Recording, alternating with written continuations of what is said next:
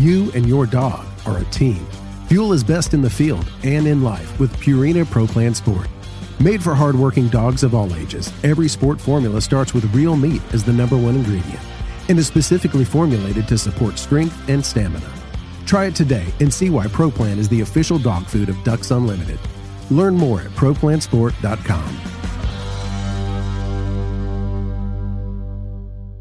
Mossy Oak has partnered with Ducks Unlimited to bring you Shadowgrass Habitat, the official camo of Ducks Unlimited. Shadowgrass Habitat pays homage to the first waterfowl-specific camo pattern ever made, Mossy Oak Shadowgrass, while incorporating the most realistic, digitally accurate images of the natural habitats that make up true waterfowl habitat. Mossy Oak is committed to conservation as its highest priority. With the launch of Mossy Oak Shadowgrass Habitat, Mossy Oak will continue funding habitat protection projects through our longtime partnership with Ducks Unlimited. Check out the new Shadowgrass Habitat pattern at mossyoak.com. Step into the world of Campus Waterfowl, a community that's shaping the future of the hunting industry. At Campus Waterfowl, we're more than just hunters. We're students. We're conservationists with the next generation. Join us as we highlight the dedication and commitment of young hunters nationwide. Visit campuswaterfowl.com to become part of our story. Campus Waterfowl, the future of hunting starts here. We are the Ducks Unlimited Nation, united by our passion for hunting, the outdoors, and conservation. The habitats that Ducks Unlimited have been maintaining and building since 1937 have effects far beyond the duck hunting community. Follow along with our YouTube series as we tell your stories and become part of the Ducks Unlimited Nation. DU Nation, take it outside. Can we do a mic check, please? Hey everybody, welcome back to the Ducks Unlimited Podcast. I'm your host, Chris Jennings. I'm your host, Dr. Mike Brazier. My name is John Gordon. I'll be your host. And I'm your host, Katie Burke.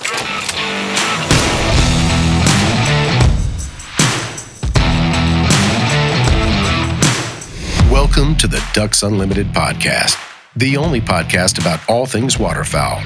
From hunting insights to science-based discussions about ducks, geese, and issues affecting waterfowl and wetlands conservation in North America, we bring the resource to you, the DU Podcast.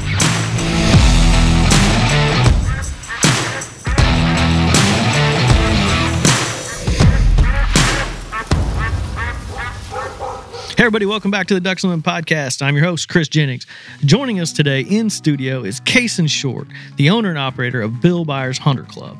Kason, welcome to the DU Podcast. And the first thing that I want to do is go ahead and let you introduce yourself to our audience, you know, who you are, what your background is, and then we can get into some general conversations about the property and you and some of the cool things that you guys are doing over there. Kason Short here, and I grew up around a commercial duck hunting operation. My grandfather founded it in the 50s. So as far back as I can remember, I've been around duck hunting. You know, a lot of people have that story of their first hunt or their first memory, and I don't really remember life when I wasn't around duck hunting. So I've been around it forever. Actually went to Mississippi State, studied construction management. I was going to do something different than what I'm doing now, but finished school and went right back to it and doing what I love. Yeah, that's awesome. And that's kind of, you know, the whole reason why I came up with this podcast is the story behind, you know, your family's property there and when your grandfather started that. I came out and hunted with you last year. It was my first time being over there. It was awesome. You know, lodge, property, it was so cool. But kind of share with our audience, like, the commercial duck operation that your grandfather started is so unique, especially for Arkansas way back in the day. But the story before that, before he gets into that, I thought it was cool. You have like all the chainsaws on the wall in your lodge. I mean, these old chainsaws. So kind of what is that kind of signifying, these cool chainsaws?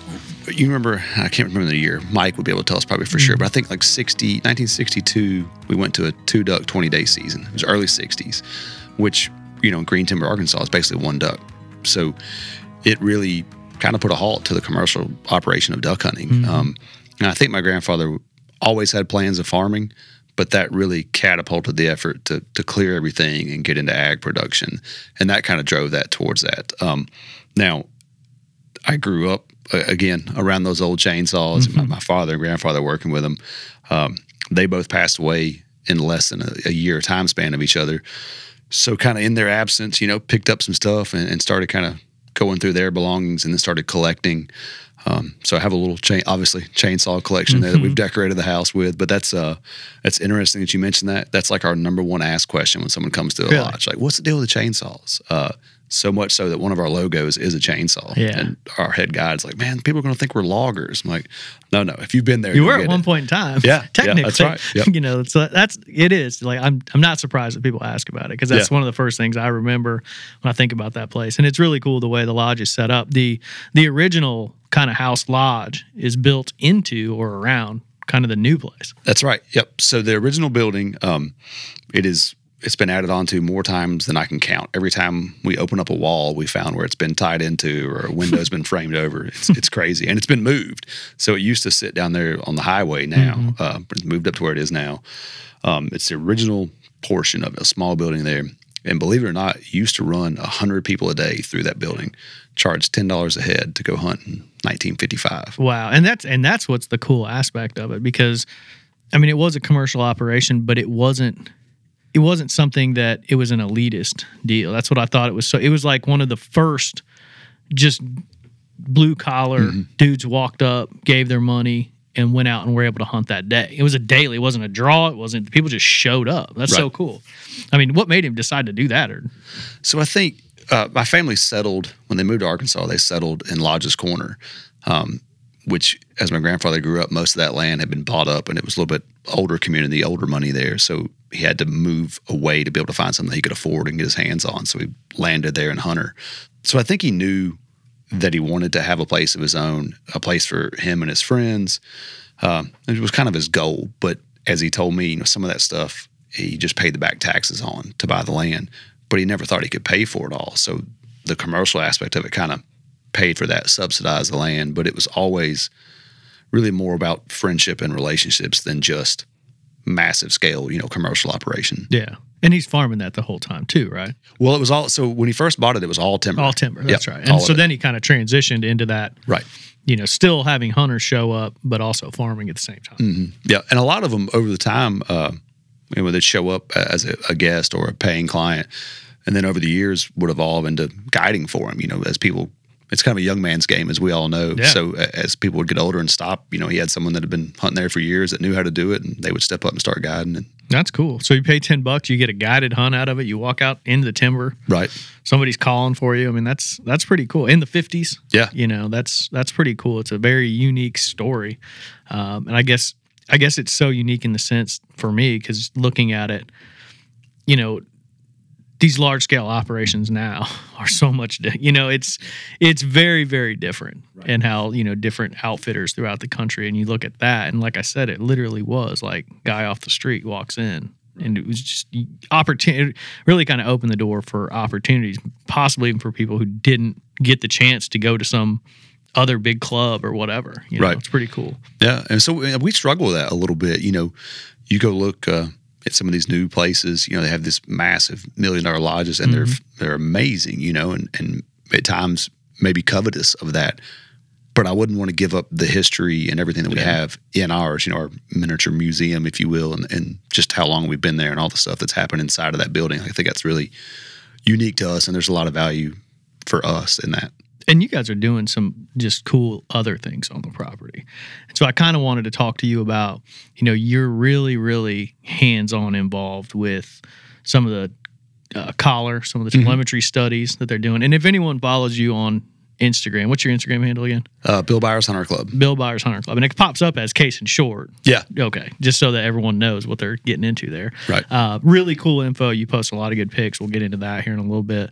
But just the idea that you are so hands-on in conservation and like helping science and research, kind of explain how you got into that. That goes back a long way too. My grandfather really instilled upon me that it's a resource. And if it's not, if we don't take care of it, it's not going to be there for the next generation. So I grew up with people that had that mindset. So it just started that way. His house was a few miles away from our farm. So he had a 40-acre fenced-in area that he raised deer. He also raised Canada geese long before resident Canada geese were a thing. But he noticed one day that white fronts started coming in and landing when he would go out and feed his geese every morning. Circa 1991, he's got 15 to 20,000 white fronts in his backyard every day. And people would stop off the highway. It was Highway 49. They're just north of Brinkley. So people were constantly in and out watching this really neat show of these birds. And we ran into a grad student one day who had spent, I don't know, he was there like 3 or 4 hours. Finally, like, man, what are you doing? Like, why have you been here this long? You're creepy. Yeah, right. And so he was reading the alphanumeric codes off these neckbands, and we're sending them in. I was like, well, okay, well, we can do that. We spent some time here watching them. So I'm 10, 11 years old and started doing that. And we did it over a number of years, sometimes reading over 100 different neckbands in a year. Got to know the head biologist for the Canadian Wildlife Service that was involved in that study. We're submitting information that way through them. They gave us a whole bunch of information back, maps, and just for a 10-year-old kid, like, it was really cool to see where these birds are coming from. Yeah. So my nerdism goes back a long way. So that's where I started with white fronts. I've always really been kind of just enamored with them as a species. Yeah. Probably because I guess kind of in my lifetime, I've seen their evolution. Yeah. In the 90s, 10 or 15,000 was a lot on our farm. Now, this year, we'll hold anywhere from 100 to 150,000 as early season opens. So they've shifted a lot. They've adapted to hunting pressure and habitat changes probably quicker, I think, than any other species that we hunt. And that's funny you say that, because my co-host, Dr. Mike, and I, we actually have Dr. Javon Bank coming on next week the following week to record a show just about some of the research that he's doing. And I know you're very aware of him and his studies, and you're involved in that. And now it's kind of come such full circle that now you're hosting these science teams out there on your property, are you not? Yes, yeah. So that's cool. That story continues. So we got an opportunity. Paul Link out of Louisiana was studying, kind of why and how they had lost as many birds as they had in Southwest Louisiana. Saw him on Instagram, reached out to him, like, hey, send him some videos. And I think at first when I told him the numbers we had, I don't think he really believed me. Liar. Yeah. So I started sending some videos. I'm like, this is what it looks like in October. And I'm really curious, where do these birds go from here after they leave our property and they scatter out when season goes, when it opens, where are they going and where are they wintering? So he responded. He was like, yeah, let's do it. Luckily, we had a bunch of donors that got on board and paid for the units, because that's the biggest barrier to entry.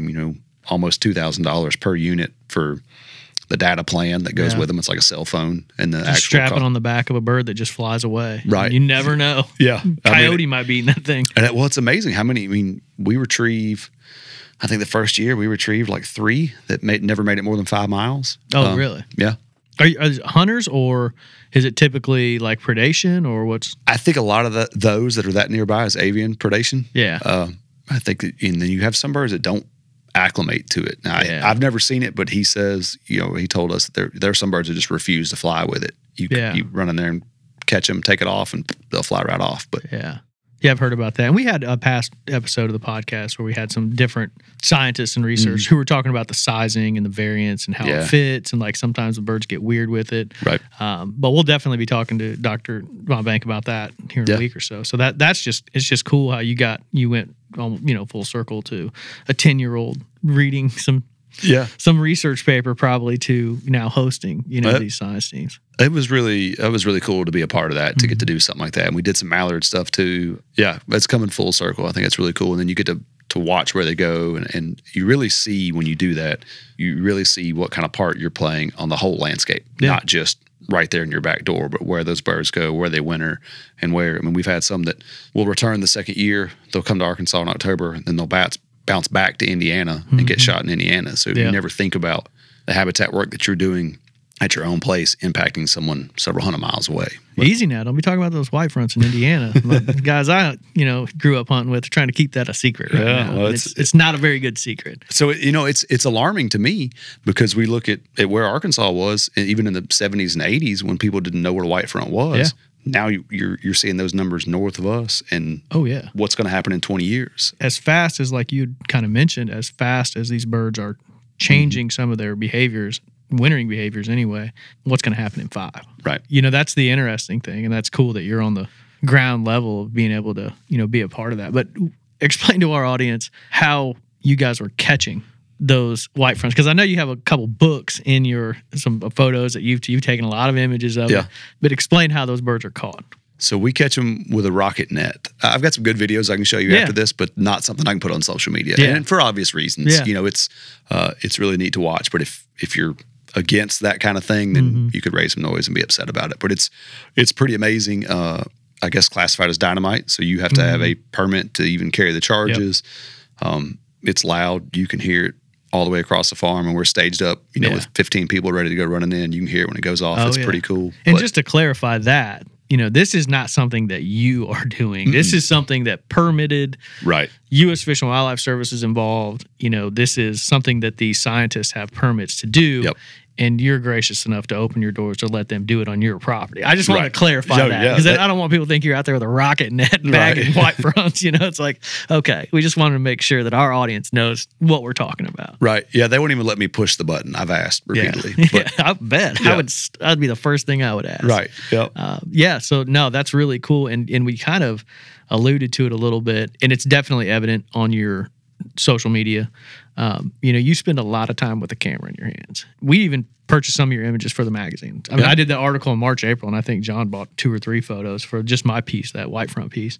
But how did you get into that? And is that just something that goes along with it, or is it like a real passion for you? And yeah, it's a passion, and I think it dates back to some of the early duck hunting that we had at our farm. So back in the 50s, I don't know if you know the name Henry Reynolds, but he was a sports writer here in Memphis. Became a good friend of my grandfather, hunted there a lot, and either brought a camera with him or brought a staff photographer from the Peel with him. So we've got stacks of black and white photos. And I guess as a kid, they were just so revered. You just thought that was the neatest thing. And I still do. I love those images. We're so lucky to have them. But I think some of those early images is what kind of started me appreciating a still image and the memory that it could hold for you. So I've always had an interest in photography, and really with social media and marketing and everything else kind of stepped into it a lot harder in the last few years, but definitely enjoyed. It's a passion of mine. Awesome. We'll get right back to that. We'll talk about social media here in a minute, but we're just going to take a quick break, and we'll be right back talking with Case and Short.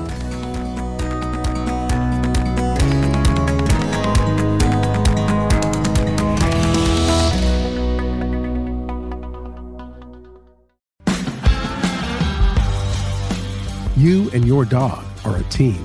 Fuel is best in the field and in life with Purina Pro Plan Sport. Made for hardworking dogs of all ages, every sport formula starts with real meat as the #1 ingredient and is specifically formulated to support strength and stamina. Try it today and see why Pro Plan is the official dog food of Ducks Unlimited. Learn more at ProPlansport.com.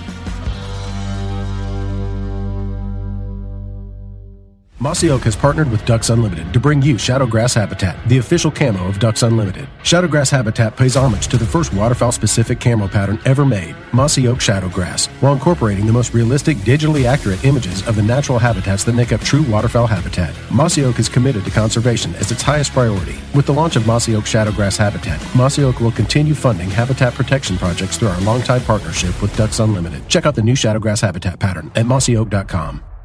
Step into the world of Campus Waterfowl, a community that's shaping the future of the hunting industry. At Campus Waterfowl, we're more than just hunters. We're students. We're conservationists with the next generation. Join us as we highlight the dedication and commitment of young hunters nationwide. Visit campuswaterfowl.com to become part of our story. Campus Waterfowl, the future of hunting starts here. We are the Ducks Unlimited Nation, united by our passion for hunting, the outdoors, and conservation. The habitats that Ducks Unlimited have been maintaining and building since 1937 have effects far beyond the duck hunting community. Follow along with our YouTube series as we tell your stories and become part of the Ducks Unlimited Nation. DU Nation, take it outside.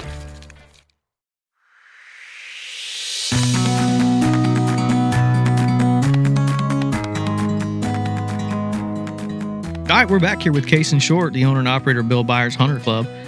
Case, before the break, we were kind of getting into, the details of your photography, but then I wanted you kind of hinted towards social media. And I think that's one thing that really jumps out to me. One, because I'm terrible with, I have to literally set alarms to be like, hey, you should post on Instagram. It's like, right. I won't even look at it, for weeks on end. I'm like, oh gosh, I should probably post something. But you're really good about kind of, last week you had a post saying, hey, first specs just showed up, and that was September 21st, right around there, 22nd? 23rd. Yeah. Okay. And so that's early, but that, even in our office, our photo editor, John Hoffman, pokes his head in my office. He's like, hey, did you see Kaysen just got the first specs? I'm like, oh yeah, that's cool. So it's cool how you're doing that and you're sharing not only, the resource there, but also along with it, kind of your family traditions and history. Why do you think that social media is so important for you and just for you to share your story? Well, I think it's important because it's a platform to reach a lot of people quickly. And think about how much information we have at our fingertips now. And YouTube's a great example of social media. Man, when's the last time that you were working on something and you're like, I don't know how to do this? Pull it up on YouTube and watch a video and you're ready to go. So I think it's similar. It's shorter format, obviously, and not video. Well, they're kind of pushing reels pretty hard now. But but I think social media is a really great way to inform other people or pay attention to things that you like, especially in the photography world.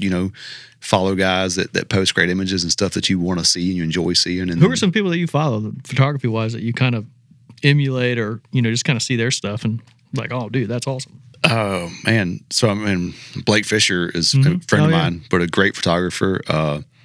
There's a bunch of others. Phil, is it Conkey? Is that You Banded, guys, I use a lot of his stuff. Just say John Hoffman will make John Hoffman feel really good. I do follow John Hoffman. Yeah, no, I was just kidding. No, he has some good stuff. That cover he shot was pretty sweet. Yeah. He does some good work. I'm just messing with you about Hoffman, but no, I think that's cool, and that's something that people can look at from your side, and then just hearing that. And you post a lot of pictures, even of your kids out there, and so to kind of explain the importance of, we'll make that transition from, you've talked about you and the resource and the property, but now you're bringing, which I think is an awesome aspect of the story, now you're bringing your kids into this story. And how fun is that? It's a lot of fun. It's a lot of work too. Yeah. So if you're one of those dads out there taking your kids and it's frustrating, it's okay. It's frustrating for all of us. And that's maybe one of the downsides of social media. You're just seeing everyone's highlights. Oh yeah.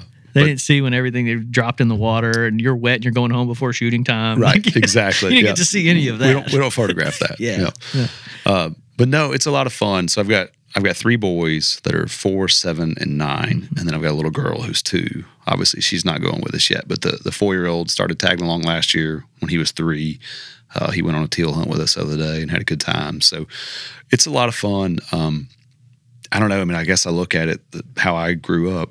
I don't remember a time when I wasn't going. Yeah. And I was talking to Andrew Jones at Yeti. I was sitting in the parking lot before we came in. We were talking. He's going deer hunting with his kids this weekend. His 2 boys, and we were talking about, how involved do you really want your kids to be? Like, are you pushing them to shoot? So, like my 7 and 9-year-old, okay, they shoot skeet, not super proficiently, but they can hit targets in the air. Mm-hmm. They're safe with guns. I still just give them 1 round at a time because I'm not ready for follow-up shots.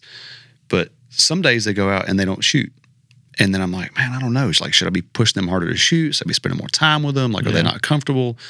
And then I think about it that, wait, they just went duck hunting and they had fun. So do I need to emphasize the kill, or do I emphasize that we went hunting together and we had fun? And I think that's a really important thing. And Andrew agreed with me on that. Like, go have fun. That's what duck hunting is about. You know, if we educate people, or if we teach our young that you have to kill to have a good duck hunt, that's not really true. I mean, some of my favorite memories are days when we probably didn't kill that many ducks. Yeah. But sorry, that's a little side note on kids. But. No, absolutely. I mean, I'm in the same boat. I've got a 9 and 7-year-old girls.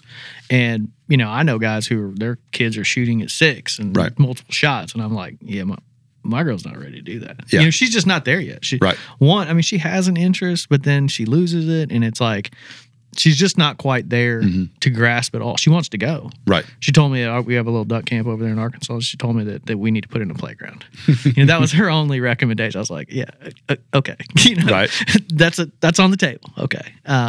But yeah, so it's different for every kid. Sure. And it's cool, but like, even not just during hunting season, how important is that property for your family to get your kids out there? I mean, I think that's the cool aspect of it too. Oh yeah, it's year round. And we talked about coaching sports earlier, so that's a balance. Yeah. I spent a lot more time in the field than I did playing sports, and I think looking back, like the outdoors will always be there. I've probably spent too much time doing that. That's all right. It worked out just fine. But, so that's a balance, trying to do that. But we spend as much time as we can over there. Man, we do all kinds of stuff. We've got a pretty nice little crappie and bass lake there. Rifle range set up. So both of those 7 and 9-year-old are shooting 600 yards ring and steel. Oh wow, yeah, that's impressive. The 4-year-old is shooting a 22 pretty proficiently. Yeah. So like we dabble. Yeah, we do a lot of stuff. No, yeah, absolutely. That sounds awesome.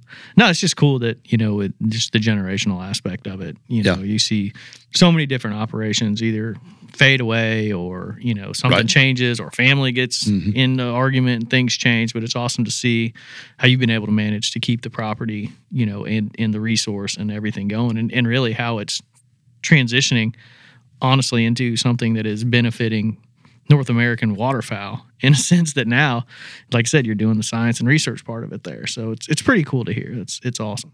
Yeah. Well, I'm really lucky to have grown up in that place, to have experienced it, to be able to share it with friends and my kids. So I don't know. I think that's kind of our job as stewards. Like if we're not leaving it better than we found it, then we need to hold ourselves more accountable. Yeah. No, that's awesome. And one thing I do want to ask you about, you are a proud shooter of the Browning A5 and some of the older ones. And if you walk into your camp, you've got, A5s on the wall. So where did that history start? I started back in the 50s. You go back and look at our black and whites, and they're everywhere in there. There's a lot of iconic shotguns. We've got some Model 12s in there.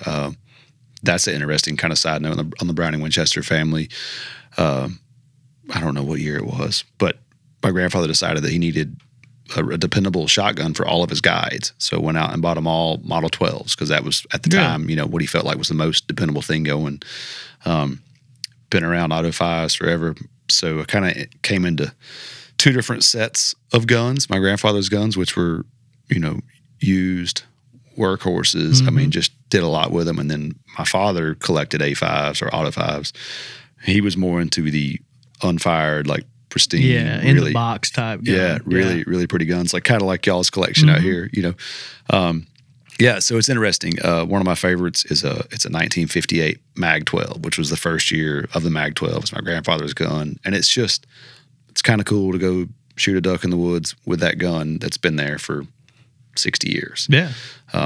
He's got I've got it. It's I can't remember what year it is, but it is the first year of the Mag 20. So that's kind of a neat little set, cool. Those two. So do you shoot those on a regular basis? Yeah, I shoot the Mag 12 a lot. Yeah. And then 20 some too, but I don't know. Every time I take a 20 gauge, I miss, and I blame it on the fact that it's a 20 gauge, not me. So it's just a mental hurdle. Yeah. You'll never get over that unless you start hitting stuff. That's a bad one. But that's cool. That's a cool legacy aspect of it with the Brownings. And one other thing I was going to ask you about, when you go to your camp, one thing that jumps out front, you got these massive trucks where you bring people out to the field. It's the only place I've ever been where you load people in the back of a big truck. Yeah. And you guys drive out into the field. When did that start? Is that something that you kind of started, or is that how it's always been? It's from my childhood to now. And what are those trucks?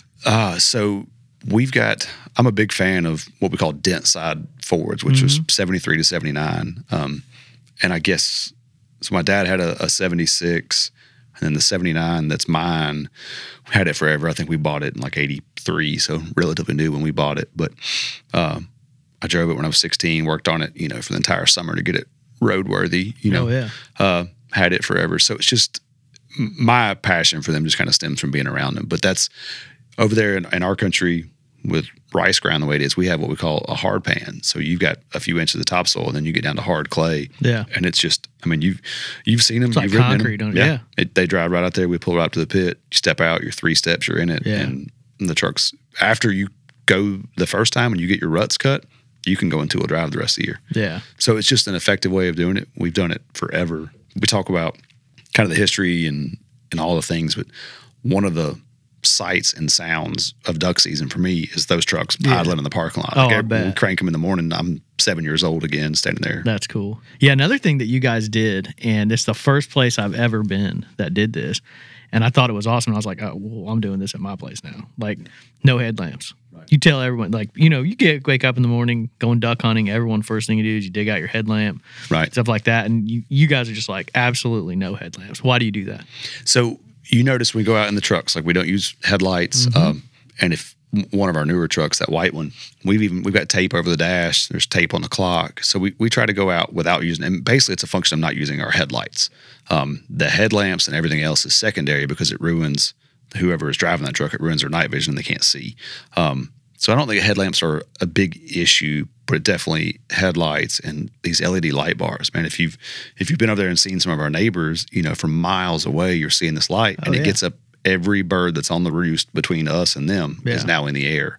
So it's just a way of controlling pressure for us. Mm-hmm. We want to get, if we're going all the way across the farm or if we're going next to the lodge there, we want to disturb as few birds as possible on the way. And that comes from the kind of your philosophy is that pressure, especially in Arkansas. I mean, pressure anywhere, but especially in that area where you're in Arkansas. Like you said, you can look out and see headlamps, from miles away. Right. Is that something, that you guys have always just is that something you adopted from your father and grandfather, or is that something that, you're like, hey, we got to keep the pressure as minimal? No, we've done it for as long as I can remember. So 40 years now that we've done that. And that's hard, it's kind of hard to imagine that the pressure would have been that high 40 years ago, but it's just what we've always done. Our farm, I'd be scared to count the miles of roads that we have there. But during duck season, we used kind of 2 roads in and out, as few as possible. Our rest pond's 230 acres, and we dry pied on one end. We traverse less than an eighth a mile on one edge of it. So we stay away from that as much as possible. And that's the one controllable that we have. We can't control the weather. We can't control the rain, cold fronts. We can't control the bee pop or any of that stuff, but we can control pressure. Yeah. So that's the biggest tool in our toolbox. And this is an interesting question. I asked someone else, I can't remember who it was. You mentioned bee pop. At your age, you've probably never hunted in a restricted season. So how important is the bee pop numbers for you? Like when this came out, when we just, U.S. Fish and Wildlife Service released it, we kind of did some things with the chart. We posted it up. Like, how important is that information for you? Are you like kind of gearing up, waiting to see that? Or is that something that it's not really, you're aware of it, but it's not really kind of front of mind? I pay pretty close attention to it, especially not having had it for 2 years. Like it was really, where are we? Where's that benchmark? But I think it's important. And I think I don't know. I mean, it depends on who you talk to. I hear a lot of varying opinions on it, but I've got some concerns about where we are numbers wise and where we may be going. Yeah, no, and I don't. We don't necessarily need to break it down. We got Mike Brazier to do that. He'll break it down. I'm not the guy for He'll that. do it for 6 different episodes. He's already done it. But it's just always interesting to me. Like I have buddies in Indiana, and I'm like, hey, did you see the numbers? And I'm like, nah, I didn't even look. You know what I mean? Guys I hunt with in Arkansas, they're like, no. Yeah. Like it's just not something. But they're all either my age or younger too. Right. Where that's never really played a role in their season. It's, it could potentially. Yeah. But it's like, they're just not into it. So it's I always like to ask people, because we put so much emphasis on it. It's always interesting to just get another opinion on that. So, yeah. So some of that, I guess my interest in it could be, or maybe some of my reservations about where we're at could be that I remember the point system. I remember lead shot. I remember when we had hot counties. So like our farm's in 2 different counties. Depending on where you hunted, one day you could use lead shot, the next morning you couldn't. Yeah. So I remember those kind of the Wild West, that we had of season dates and the way we changed things. Yeah. And now we've bumped along here, 24 years? I think more than that. Maybe more than that now. Yeah. A long time. Yeah. And so like my internal clock is going, we need to change something just to change it, because it changed. Seemed like annually we were changing things back then. Yeah, and that makes sense. I said you probably weren't old enough, but you probably were hunting a lot younger than I did. So you probably had about 7, 8, 10-year jump on me. But it was at least around it to remember, whether I was carrying a gun or not. But yeah. Yeah, that makes sense. Well, that's cool. Is there anything else that you kind of, would like to share, about Bill Byers Hunter Club with our audience that, whether it's from the science and research aspect, from, hey, check us out on Instagram because it's just cool stuff, whatever. I mean, anything that pops in your mind? I love interacting with people on Instagram. So, if you like what we're doing, if you're interested in more, shoot us a message, comment, that's a great way.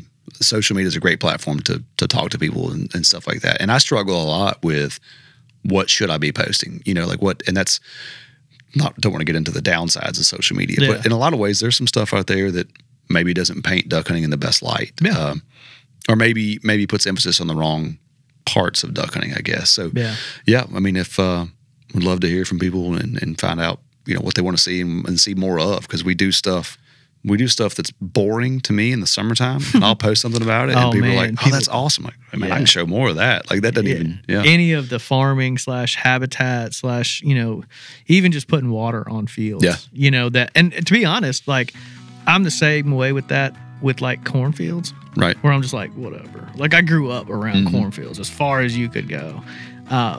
But I came down here and it's like, oh, rice. Like, what? Why are they putting water? Like, right. How are they moving the water off? What? And so, like, even for me, even I've lived here for 15 years, but it's still pretty cool. So I can see where people's interest, if you're in a completely different region, or even if you're in Arkansas and not necessarily farming every day, there's definitely an interest in that habitat stuff for sure. Yeah, and it's just stuff you take for granted. Like another good example is eagles. We'll have 20 plus on the farm all year when the migration gets here. We've got 2 that live there year round. We hunted right there next to them. Oh, yeah. Totally take that for granted. And then we'll go out there in the spring. The kids will bring, one of their friends over and they're like, oh my gosh, there's an eagle. I'm like, oh yeah, you want to go see the nest? Like, I mean, you just forget it. I forget about stuff like that a lot. How cool it is. Yeah. Yeah. Well, lucky, that's awesome. Lucky to have stuff like that. Absolutely. Well, Kason, this has been great. I appreciate you coming in and joining us. Anytime, once we start ramping up some more of this science and research stuff, especially once we, maybe we could get you in here with some of the people that you're doing the research with, that'd be a cool conversation. But I do appreciate you joining us and hope we can get you back on. Yeah. Thanks for having me. Come back anytime. I'd like to thank my guest, Kason Short, the owner of Bill Byers Hunter Club, for joining us today and just talking about not only the property, but the resource, the kids, Instagram, everything all across the board. It was a great conversation. I'd like to thank our producer, Chris Isaac, for doing a great job of putting the show together and getting it out to you. And I'd like to thank you, the listener, for joining us on the DU podcast and supporting wetlands conservation.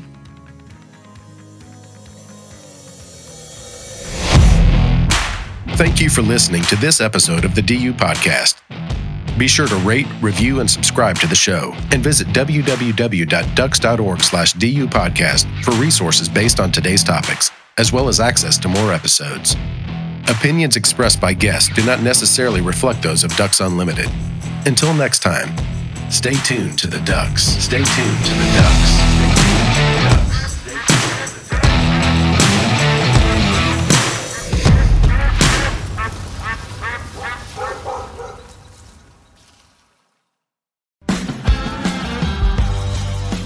You and your dog are a team. Fuel is best in the field and in life with Purina Pro Plan Sport. Made for hardworking dogs of all ages, every sport formula starts with real meat as the #1 ingredient and is specifically formulated to support strength and stamina. Try it today and see why Pro Plan is the official dog food of Ducks Unlimited. Learn more at ProPlansport.com. Mossy Oak has partnered with Ducks Unlimited to bring you Shadowgrass Habitat, the official camo of Ducks Unlimited. Shadowgrass Habitat pays homage to the first waterfowl-specific camo pattern ever made, Mossy Oak Shadowgrass, while incorporating the most realistic, digitally accurate images of the natural habitats that make up true waterfowl habitat. Mossy Oak is committed to conservation as its highest priority. With the launch of Mossy Oak Shadowgrass Habitat, Mossy Oak will continue funding habitat protection projects through our longtime partnership with Ducks Unlimited. Check out the new Shadowgrass Habitat pattern at mossyoak.com. Step into the world of Campus Waterfowl, a community that's shaping the future of the hunting industry. At Campus Waterfowl, we're more than just hunters. We're students. We're conservationists. With the next generation. Join us as we highlight the dedication and commitment of young hunters nationwide. Visit campuswaterfowl.com to become part of our story. Campus Waterfowl, the future of hunting starts here. We are the Ducks Unlimited Nation, united by our passion for hunting, the outdoors, and conservation. The habitats that Ducks Unlimited have been maintaining and building since 1937 have effects far beyond the duck hunting community. Follow along with our YouTube series as we tell your stories and become part of the Ducks Unlimited Nation. DU Nation, take it outside.